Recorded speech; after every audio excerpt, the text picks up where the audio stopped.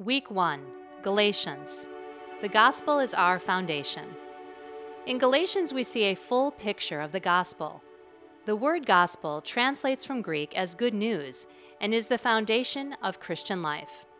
Pastor Tim Keller says of this good news that we are more sinful and flawed in ourselves than we ever dared believe. Yet at the same time, we are more loved and accepted in Jesus Christ than we ever dared hope. This is good news indeed. Jesus doesn't require us to do anything to earn his love. Paul's letters to the Galatians was written within 20 years after Jesus' death and resurrection. During the first century, communication between cities was very difficult. A letter like this would have been costly to write and send.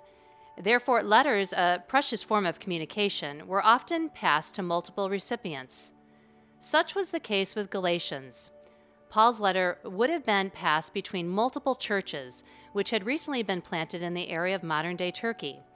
Galatia was a massive expanse comprised of multiple cities with a diverse culture of varying ethnicities and religious backgrounds. You might say in many ways it was similar to our sprawling Chicagoland.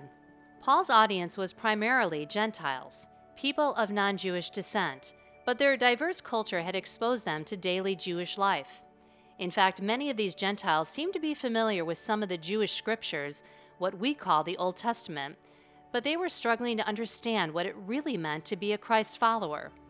In Galatians 5, Paul identifies that a false teacher is leading them astray by focusing on the law instead of their salvation through grace.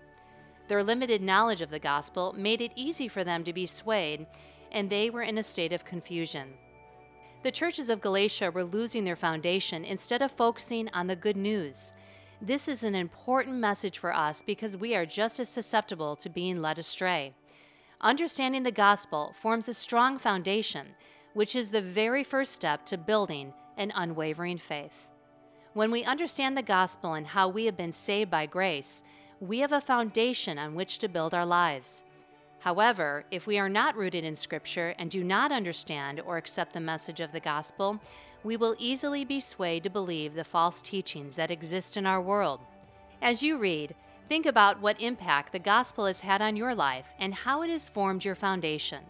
What are some of the false messages that you hear and could be susceptible to believing if you are not firmly rooted?